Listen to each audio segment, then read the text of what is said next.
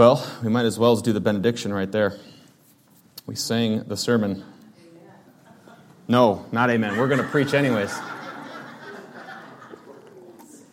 I know what you meant. But one more, and you're out. Just kidding. All right. Our scripture reading today comes from, this might surprise you, the book of Matthew. Book of Matthew, chapter 14. We're going to begin in verses 34. So if you have your Bibles, you can open them here. This is where we're going to be today. Verse 34 through chapter 15, verse 20, where the Holy Scriptures read. And when they had crossed over, they came to the land of Gennesaret. And when the men of that place recognized him, they sent around to all that region and brought to him all who were sick and implored him that they might only touch the fringe of his garment. And as many as touched it were made well. Then the Pharisees and the scribes came to Jesus from Jerusalem and said, "Why do your disciples break the tradition of the elders? For they do not wash their hands when they eat." And he answered them, "And why do you break the commandment of God for the sake of your tradition? For God commanded you to honor your father and your mother, and whoever reviles father or mother must surely die. But you say, if anyone tells his father or his mother, 'What you would have gained from me is given to God,' he need not honor his father then. So, for the sake of your tradition, you have made void the word of God. You hypocrites, well did Isaiah prophesy of you when he said, 'This people honors me with their lips, but their heart is far from me. In vain do they worship me, teaching as doctrines the commandments of men.'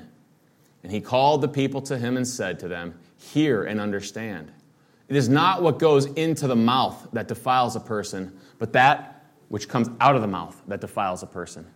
Then the disciples came and said to him, 'Do you know that the Pharisees were offended by what you heard?' And he answered, 'Every plant that my heavenly Father has not planted will be rooted up. Let them alone. They are blind guides. And if the blind lead the blind, both will fall into a pit.' But Peter said to him, 'Explain the parable to us.' And Jesus said, 'Are you also still without understanding? Do you not see that whatever goes into the mouth passes into the stomach and is expelled? Whatever comes out of the mouth proceeds from the heart. And this defiles a person. For out of the heart comes evil thoughts, murder, adultery, sexual immorality, theft, false witness, slander. These are what defile a person. But to eat with unwashed hands does not defile anyone." This is the word of the Lord. Let's pray as we begin this morning. Father, we come before you and we ask that you would be our teacher through your Spirit. Lord, I ask that I would preach your words, not mine, that I would not add any man-made traditions to your law, which would be ironic today given our text. So I just ask that we would not do that you would help those of us who are entrenched in our man-made traditions, traditions that prevent us from doing God's word, traditions that prevent us from obeying you. We ask that we would jettison those traditions immediately. Father, we know traditions in themselves are not bad, but when they come to be authoritative on our lives and others, and they put the foundation of God's word second, or even side by side, then it is sin. So we ask, Father, that we wouldn't do so. And ultimately today, Lord, we ask that clarity of the gospel would be made clear. The songs we sang have made it clear, but we ask that the preaching would make it clear as well. Lord, we are prone to wander. We are prone to believe in legalism. It's the pulse beat of our heart, and it goes back to the garden. So we ask that we would not live a life of legalistic living, that we would realize that if legalism were true, we would all be damned. For none of us can uphold your law as you've called us to. Help us now to look at this text and live by it. In Jesus' name, amen. You may be seated.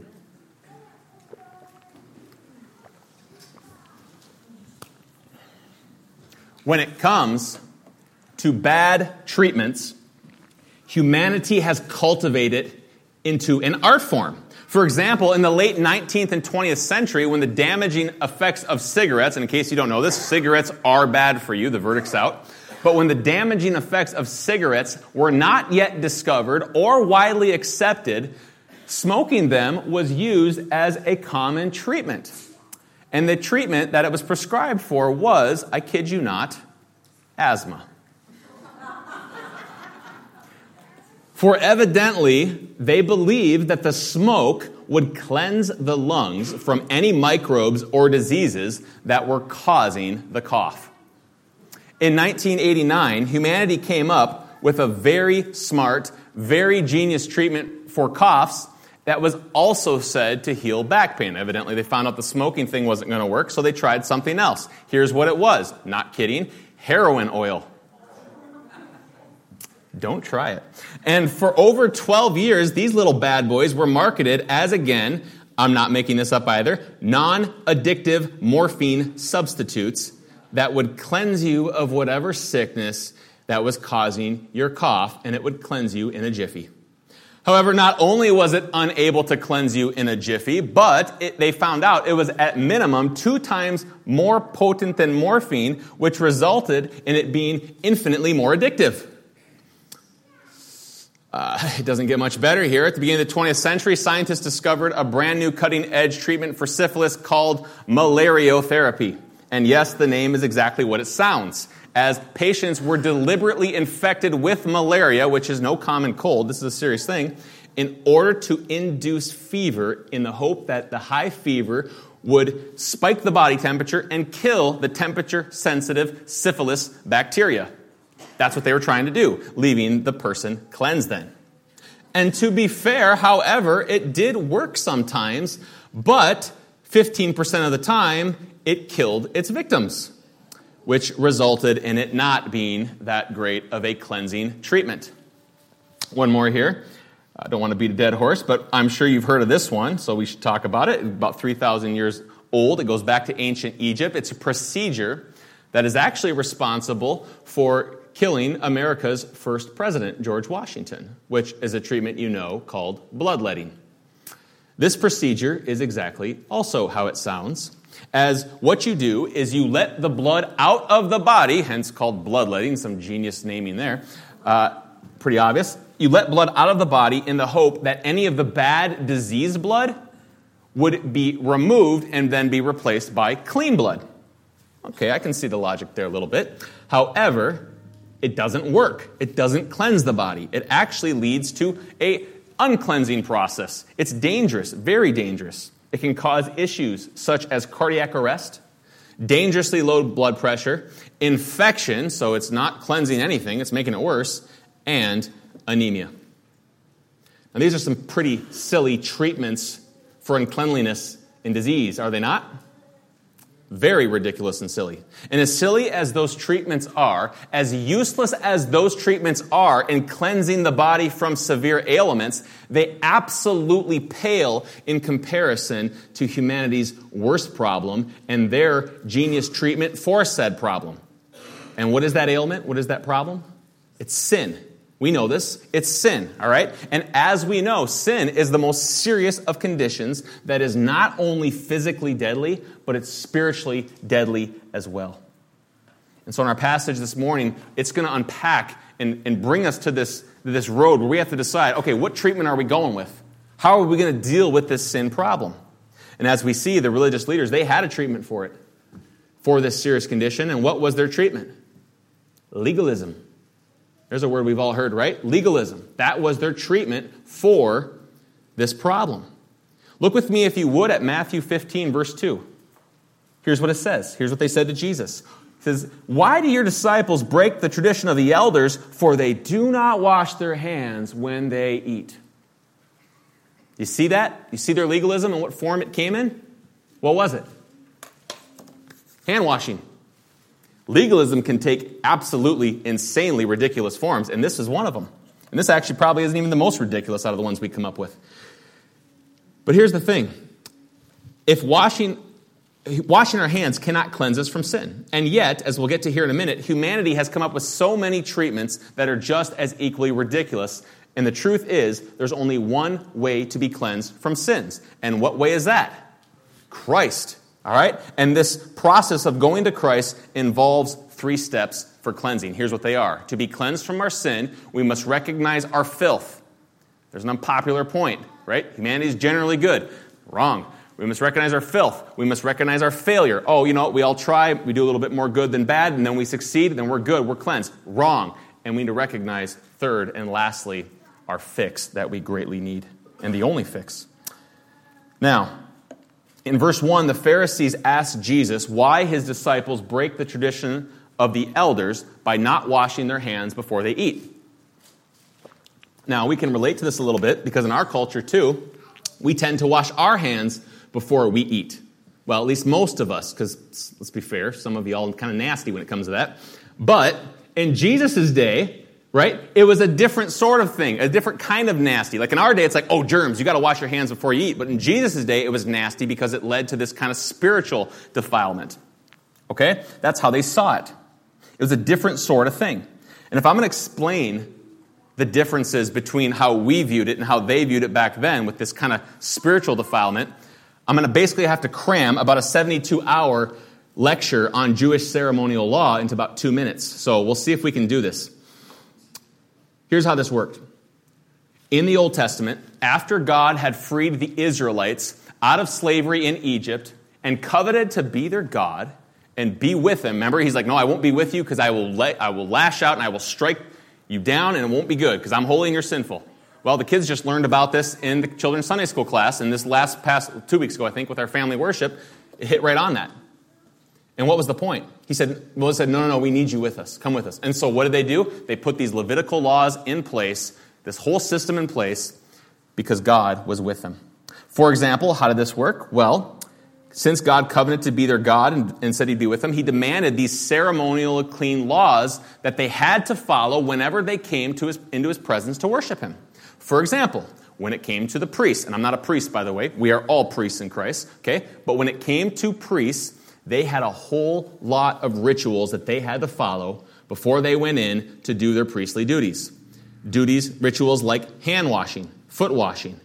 Okay, and this is just like a couple, we don't have time, but there's tons of these things that they had to do before going into the tabernacle or the temple when that came around to worship God. And for everyone else, they also had certain rules and regulations that they had to follow, though not quite as strict. They were not quite as strict. But they had to follow these rules and regulations if they were going to join the congregation and worship God. For instance, if you touched a dead animal, hunters in the room, you know what I'm talking about. If you touch a dead animal, you're ceremonially unclean for an entire week. Okay? You weren't allowed to go into the tabernacle to worship God for an entire week. If you had an upset stomach, or an infectious skin disease, or if you had blood or pus coming from any part of your body, you were kicked out. You were not allowed in. I like how one pastor theologian put this. I'm going to steal it from him, but I'm giving him credit, so it's okay. He said, it's kind of how doctors today have to prepare themselves before going into surgery. That times by about like 60, okay? That's what they had to do back then. You had to wash up, clean up, make sure there's nothing dirty whatsoever on you. There were certain foods that you couldn't eat. And in fact, there was a very long list of do's and don'ts. And if you want to know more about these lists of do's and don'ts, bust out Leviticus today, read through that. There's a lot of them. Okay? But what's the point? The point was that hand washing or any of these other ceremonial duties they had to do to be clean, was the point that they could cleanse us from our sin? Is that what they were doing? Were they actually making us holy by doing these things? Absolutely not. Not even a little bit. And the book of Hebrews explains that to us then, what these ceremonial rituals were actually doing. Because none of them could actually cleanse humanity from sin. So what was the point of them? Well, I'm going to oversimplify things because my 2 minutes has been about 4 minutes and we're too long on that. But it's this. They were illustrations of humanity's sin problem. They were pictures is what they were. They were pictures that showed us how bad our situation was. They showed how we were covered in sin and that sin was deadly to us before a holy God. And here's the thing, church. Half of the battle is coming to recognize that truth.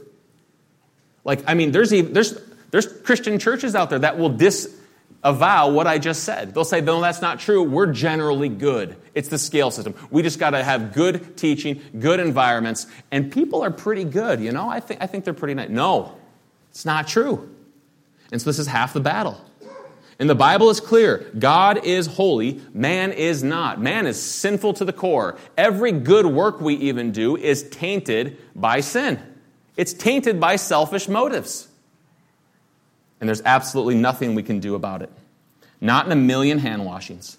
And this is a big problem for us. Why is this a big problem?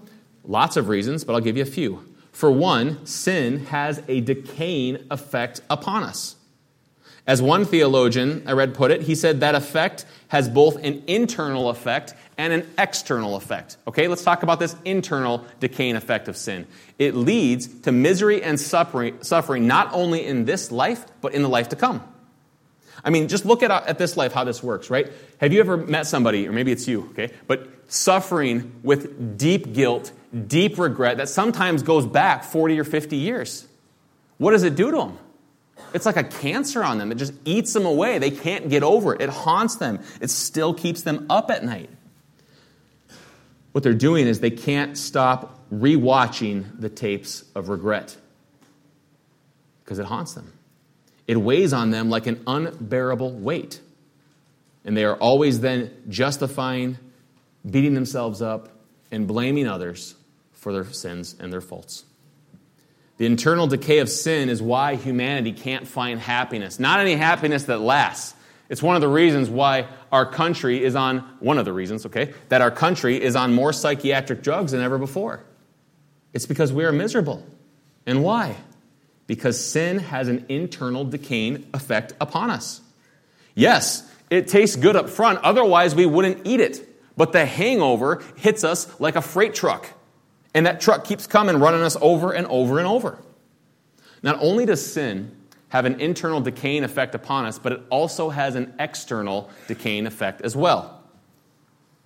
Why? Well, answer me this. Why do so many love relationships start out head over heels, like Disney Live Happily Ever After, and then shortly thereafter they end in flames? What happened? The external decaying effect of sin is what happened. Why is there so much conflict between neighbors, between coworkers, between family members, between nations, and sadly, sometimes even churches? It's because of the decaying effects of sin. And part of this is understandable. Why? I mean, let me ask you this. Do you enjoy sitting next to somebody who has terrible BO? No. It's not a pleasant experience. You want to get away from them, right? It's like, ooh, back off, buddy. That's, It's the same thing when it comes to spiritual BO, right? Like, this is a helpful illustration, right? So this is what we're talking about. It's who wants to be next to somebody who is nasty, cruel, judgmental, haughty, vindictive. List all of the sins you can think of. Who wants to be around that? It's not pleasant. It stinks. And you know what? It's 1 billion times worse when it comes to God. Our stench repulses him so much greater than the stench we smell of each other. Because here's the thing. We all have spiritual BO, right? And so it kind of, you know what I mean? Like, we don't have our sniffer ain't working quite as good as it should be. Well, you have a holy God. He senses that unlike any other, to an infinitely greater degree. And so what must we do? We must come to recognize our spiritual filthy state. Why? So that we can recognize our total failure and inability to cleanse ourselves, which leads us to our second point. To be cleansed from sin, we must recognize our filth, but also our failure. The religious leaders of Jesus' day, did they like how Jesus did things? There we go. No. One person, good. No, they didn't. Not at all, right? Not even a little bit. And why didn't they like it? They didn't like what Jesus did because they kept writing prescriptions that they thought would cleanse people from their sin, and Jesus kept ripping them up. Somebody would come to him, oh, here's the prescription, do this. And Jesus was like, yeah, that's garbage. No, not going to work. And they didn't like that. And the reason Jesus kept ripping them up was because only God can write prescriptions for sin. Not me, not you, not deacons, not pastors, not church members. Nobody gets to. Only God can write prescriptions for sin. And the reason Jesus kept ripping them up then was because they kept disregarding this blatantly true biblical fact. See, the Pharisees, I don't know if you know this, but they weren't Baptists. I know this for a fact. They were not Baptists, okay? And I actually think that's part of their problem, because if you don't know this, Baptist is an acronym. Every letter stands for something. And we Baptists, what we believe is that the B stands for the Bible is the only source of faith and practice, not traditions, not the words of your pope or pastor. He don't get to tell you what to do. Who gets to prescribe the antidotes for sin? God. And he does so in his word. That's what the B stands for. And if you want to know what the rest of those are, well, too bad, because it's top secret, and we only reveal them at our membership class. So if you want to find out what those are, go sign up, and you'll know. So how did the Pharisees then come to reject the Bible being the only source of faith and practice? What got in the way of them accepting the Bible as the only source of faith and practice? The words of men, which over time became traditions, the traditions of the elders. Why, Jesus, do your disciples not follow the traditions of the elders and wash their hands before they eat? See that? It was because of their tradition. And the way this worked was that while the Bible told us God's laws, here's how they thought. They said, tradition helps us understand how to apply God's laws. Does this sound familiar to any modern day groups? It does. I'm not going to say names. Anyways, it absolutely does. Yes, this is what the Bible says, but if you're going to understand it, you got to come to us. You got to come before us. We'll explain this to you. We have tradition and all this just mountain of human knowledge and understanding of how to apply God's word in given situations. Do you remember what the Mishnah was? Well, it's where they got these. That's what these instructions got written down in. It was the Mishnah. And where did the Mishnah come from? These traditions. Well, allegedly, they said that they came from Moses, who told Joshua, who told the elders, who told the prophets, who told the leaders, who told the teachers, who told them. Evidently, they never played telephone, because that's a bad process, okay? It's not going to work out well. The truth is, they got it wrong. Seriously wrong. And it was because they held to the traditions of man and not the word, the perfectly inspired word of the Lord. And the way this worked is that someone somewhere along the lines of that game of telephone said, you know what? Hey, I got an idea here. This is biblical.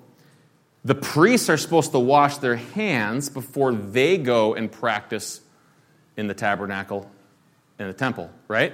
That was clear. Scripture, it's right there. We can read that. And they said, well, if it's good enough for the priest, certainly isn't that good for everyone else? See the logic? And then it was like, well, if it's good enough for the priest and good enough for everyone else, well, then certainly it's even better to do it all the time. You see how that train of thought went? And whammo, there you have it. Wash your hands or you don't love God. But here's the question. Chapter verse where God says that everyone must wash their hands all the time before they eat. I mean, don't get me wrong, you should do it. It's a good hygiene practice. But to be accepted by God, where does God say this? Nowhere. It's man's words, not God's words. And so what happened? They went beyond scriptures and put words into God's mouth. There's about 60 passages we could read right now which threaten those who do that. This is an holy, all-powerful God threatening people, saying, you better not, because one day you're going to stand before me and you'll find out. Let me ask you, church, are we supposed to go beyond what is written? Obviously not. 1 Corinthians 4:6, let's look at a few of these. I have applied these things to myself and Apollos. Okay, this is Paul writing. For your benefits. Brothers, and here's the instruction, that you may learn by us not to go beyond what is written. Why? Because you'll become puffed up. You'll become arrogant in favor of one against the other. And church, this is exactly what happens. Or as we studied last Friday in our men's Bible study, shameless plug, Proverbs 35-6. Every word of God proves true. He is a shield to those who take refuge in him. Then what's it say? Do not add to his words, lest he rebuke you and you be found a liar. Back in Roman times, when an ambassador would come along and or a messenger, they would bring the words of Caesar or a king. And if they added to that, what happened to that messenger? You don't do it. And this is a problem that's been going back in humanity's history for a long time. Do you realize that this is undoubtedly our greatest weakness when it comes to taking the bait? What do I mean by that? I mean the bait of sin and temptation, which comes from the evil one, which started way back in Genesis chapter 3 is what I mean. Remember what happened? Did God really say you couldn't eat of any tree? Did he really say that, if you did, this would happen? Well, that's true, but tradition. Let me explain what it really means is what happened.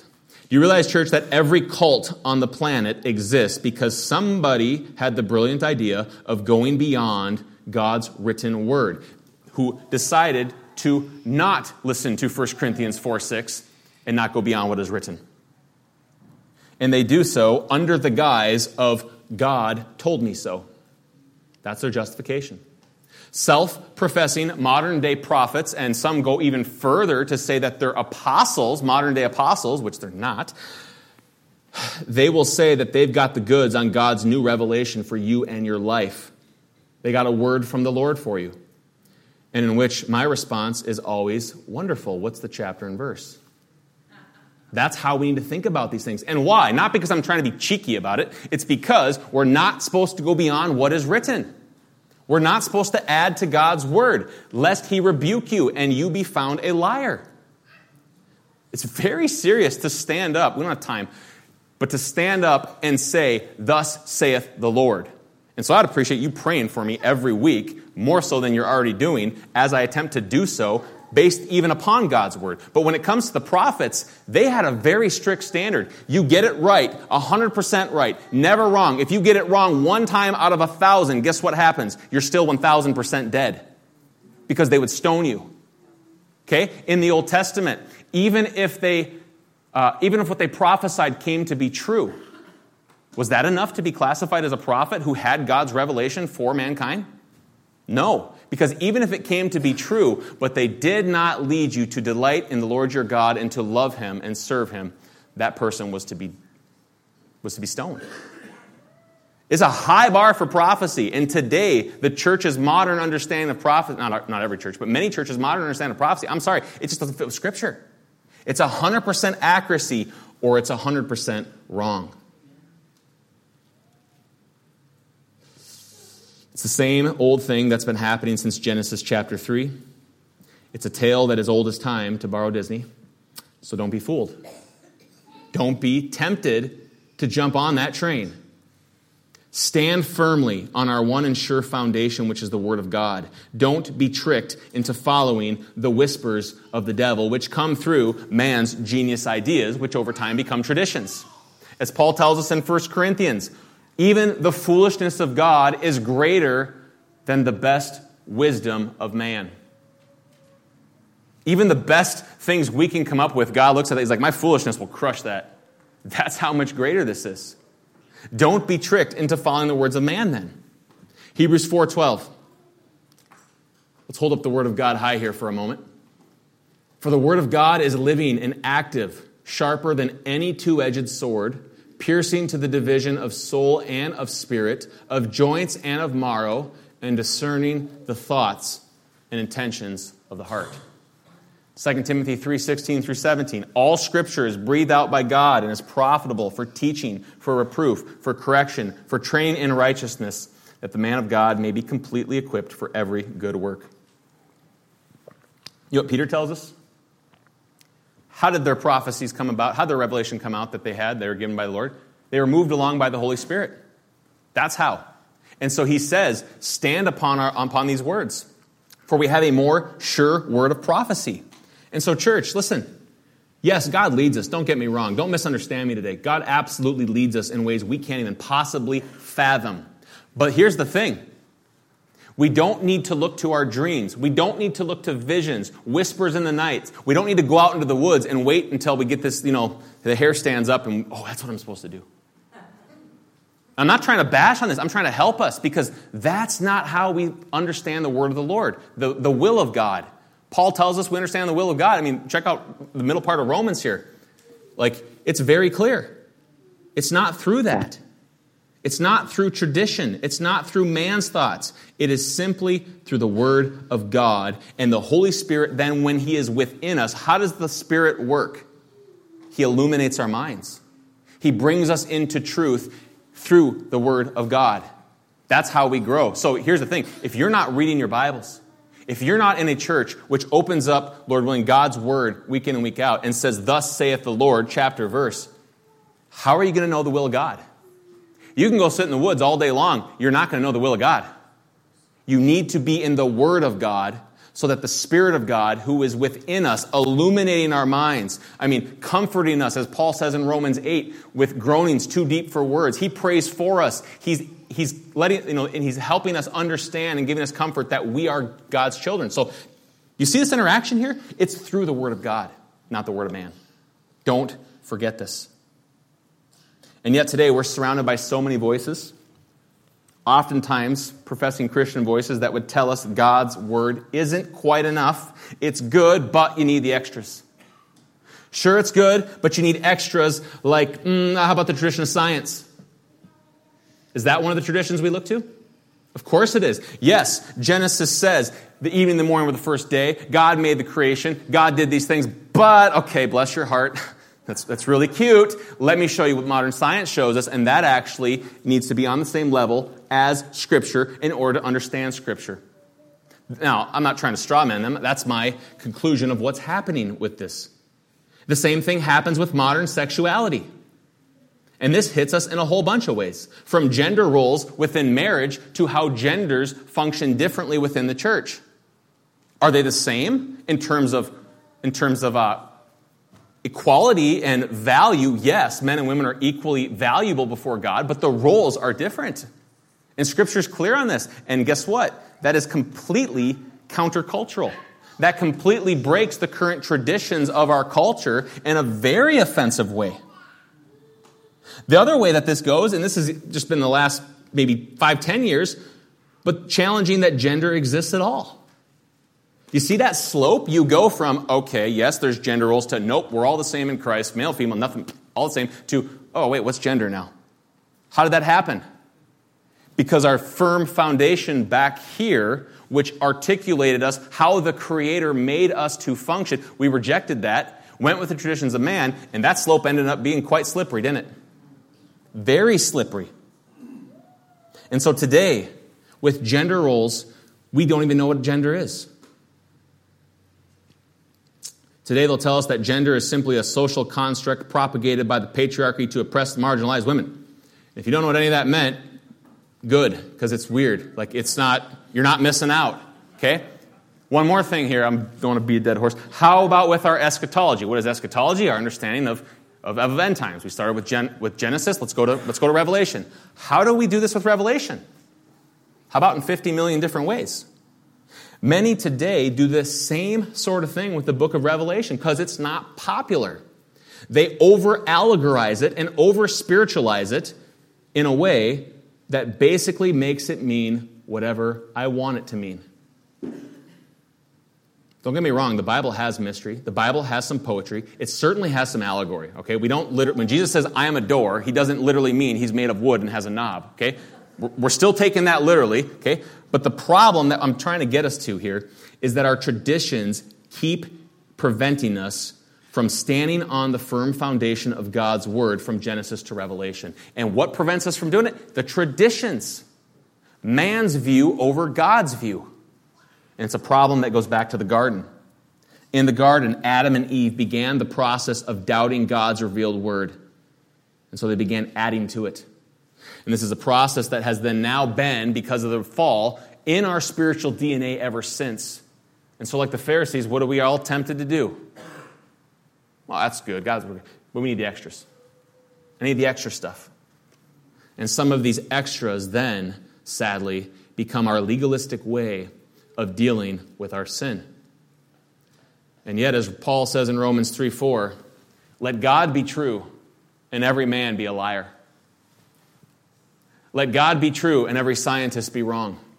Let God be true and let every gender therapist or whatever they call them, I don't know, be wrong. Right? Like, where is our foundation? When somebody comes to you and they say, yes, yes, but, no, stop them. This is a Christian I'm talking about. Where is your foundation? What are you standing on? Is this God's words with man's, or is this God's? You need to ask them that, church, because legalism is a liar. Legalism is a liar. Don't eat that. Don't drink that. Don't wear that. Don't wash that. Well, you can wash that, but you can't do it in a building that's, houses more than 10 people. Can't go to the theater and do it, right? I mean, some of you know what I'm talking about. There's a whole thing for a long time. What is legalism?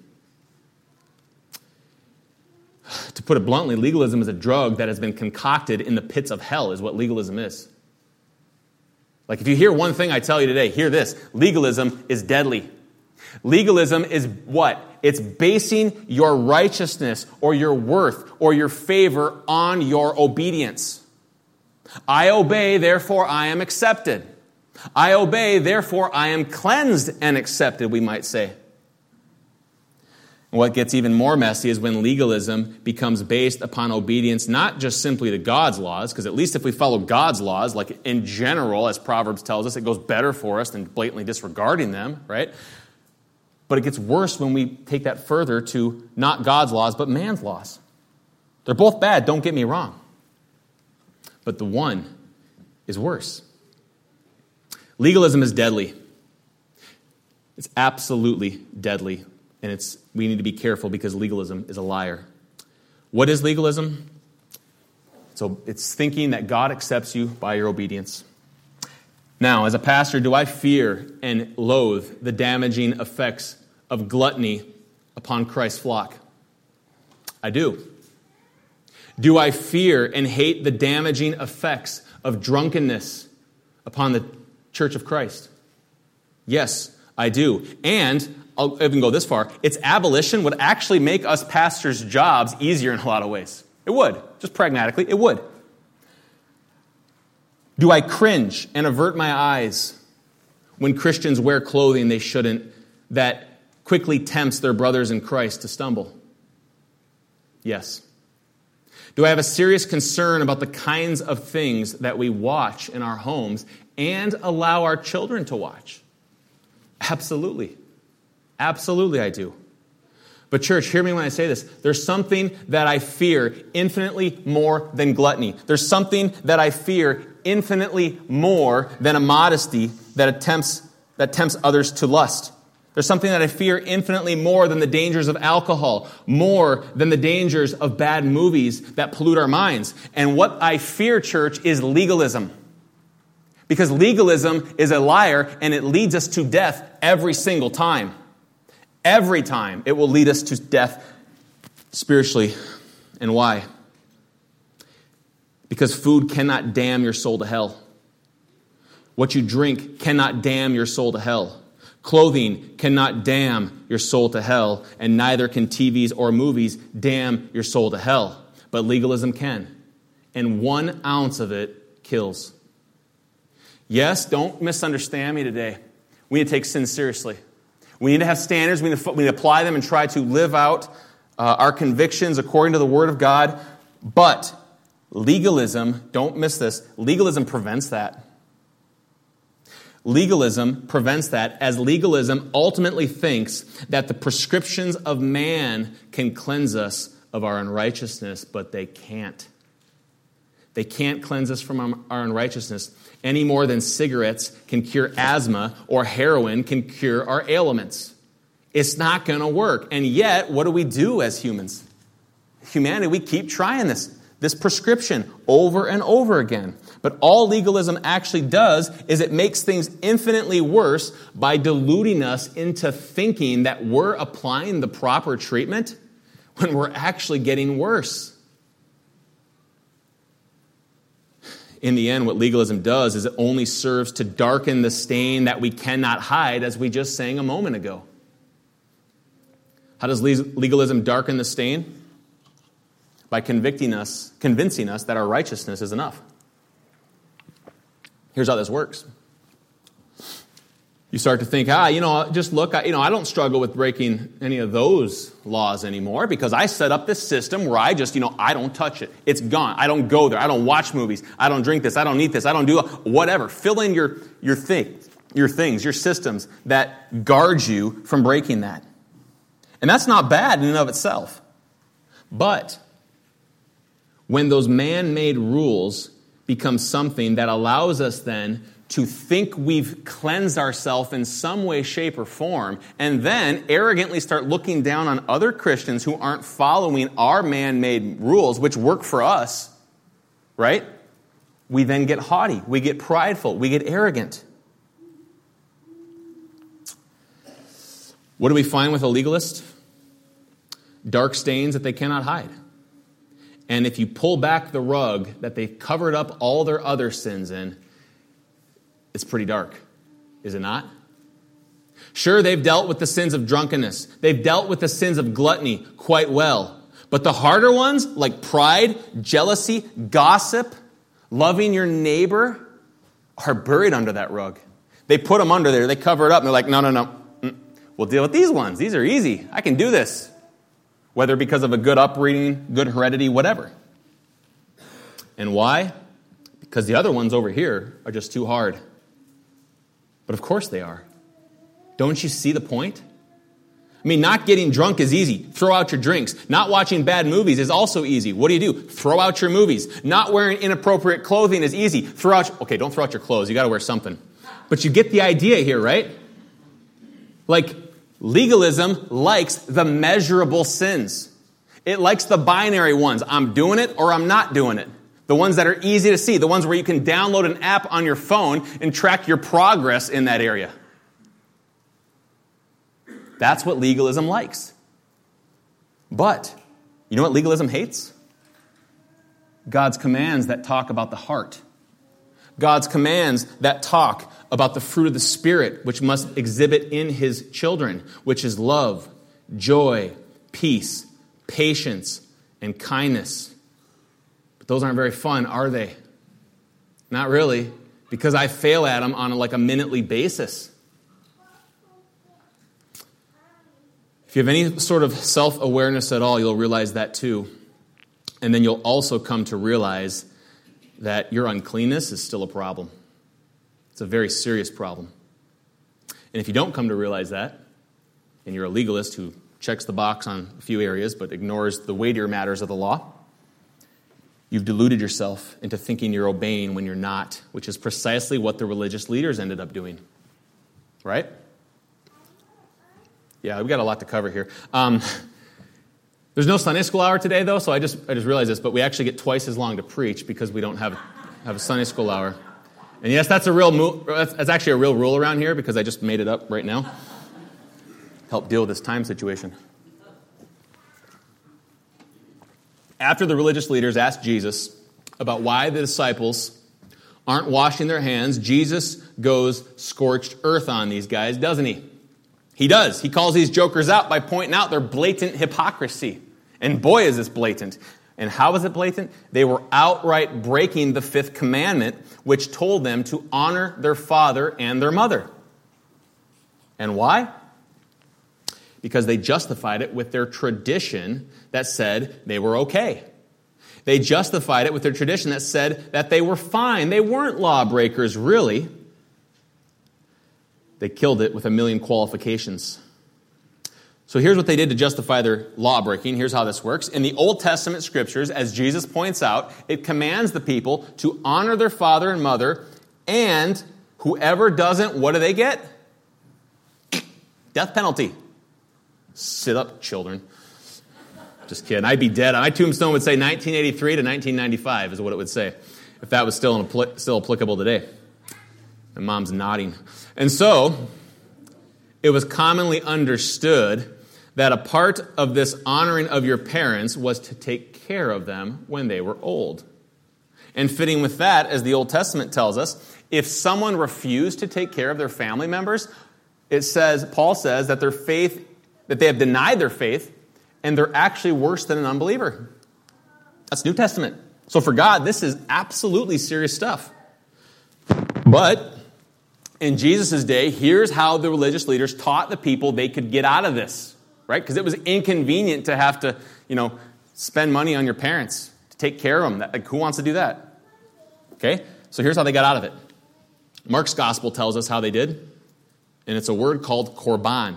Let's read Mark's account of this situation. He says, "But you say, if a man tells his father or mother, whatever you have gained from me is korban, that is," and here's what korban means, "given to God, then you no longer permit him to do anything for his father or his mother." This was some devious stuff, okay? Here's how this worked. The elders' tradition said that once you said korban, it was like a magic word that got you out of following the Old Testament commands of taking care of your parents and honoring them. It meant that you could do so because you were very spiritual and you declared all your goods for God. So I'm sorry, mother. I'm sorry, father. I can't take care of you because this money is actually for God. I pledged it to the temple and to his service. But you know what's even more ridiculous? They didn't have to give it to the temple right then and there. They could have it go to the temple upon their death.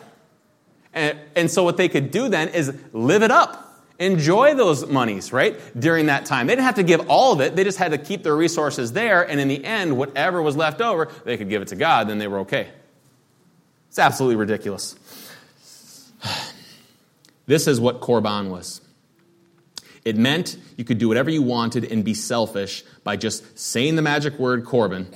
And it meant you were no longer dishonoring your parents or breaking any of God's laws in that regards. And if this sounds silly to us, hold on a second, because we do it too. So what does Jesus do first in response to this? He pulls up a light, he shines it into the darkness of their hearts, and points out their blatant hypocrisy.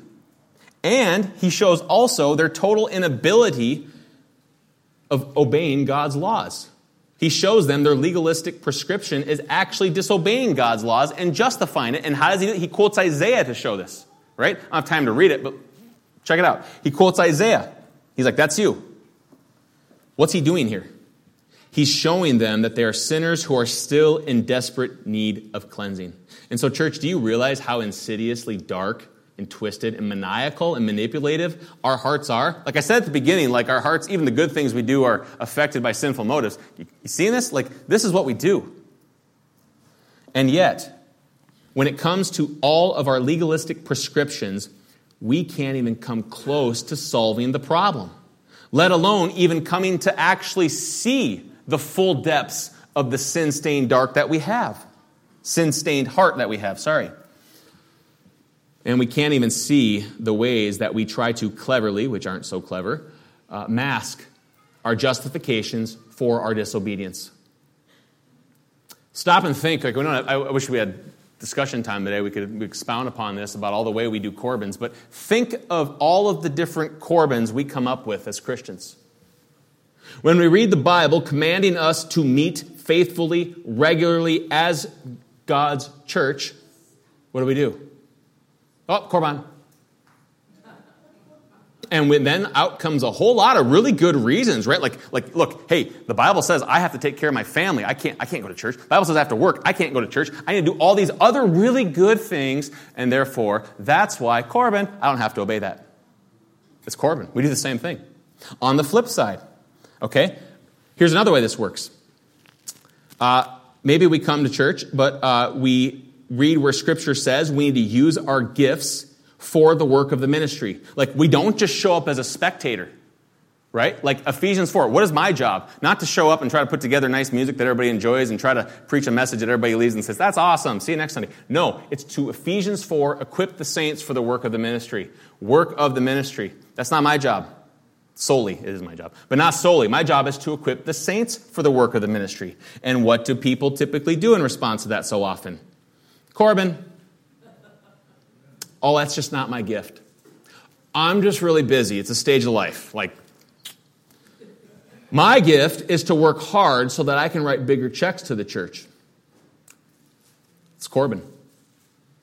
You're commanded to do both. On the flip side, when Scripture commands us to give regularly to the work of the ministry, what also do we say? You know the answer now, right? Thanks, Lenny. Korban. I give differently. How? With my time. With my service. But what does Scripture say? Is it either or? No. It's both and. Look, I realize we don't literally say Corbin. We are this morning, but at least half of us didn't even know what that word meant until 2 minutes ago. But make no mistake, though we don't say that word, that's what we do. That's absolutely what we do. So you get the idea here. There are so many ways that our hearts will deceive us into justifying our disobedience by calling it obedience. Corbin. And if that's the case, we have no hope whatsoever of fixing this remedy.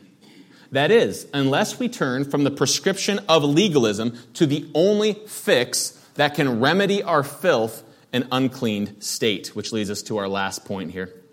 To be cleansed from sin, we must recognize our filth, our failure, and finally, the only fix that can solve this whole problem. Now, I wouldn't be surprised that some of you here are resonating with Jesus' message so far, but I do have a concern I want to address first before we move any further, and it's this, that you might be resonating with this for the wrong reasons. What do I mean? Here's what I mean. In Mark's gospel, after explaining, about how it's not what goes into the mouth that defiles a person, it's what comes out of the heart, okay? Jesus says something that Mark adds that Matthew doesn't. Thus, Jesus declared all foods clean. What is Jesus doing here? If you don't understand how, this is top 10 mic drops in the entire Bible, right? Jesus comes along and he's like, yeah, all those food laws and stuff, they're gone. What? That's crazy. What are you doing?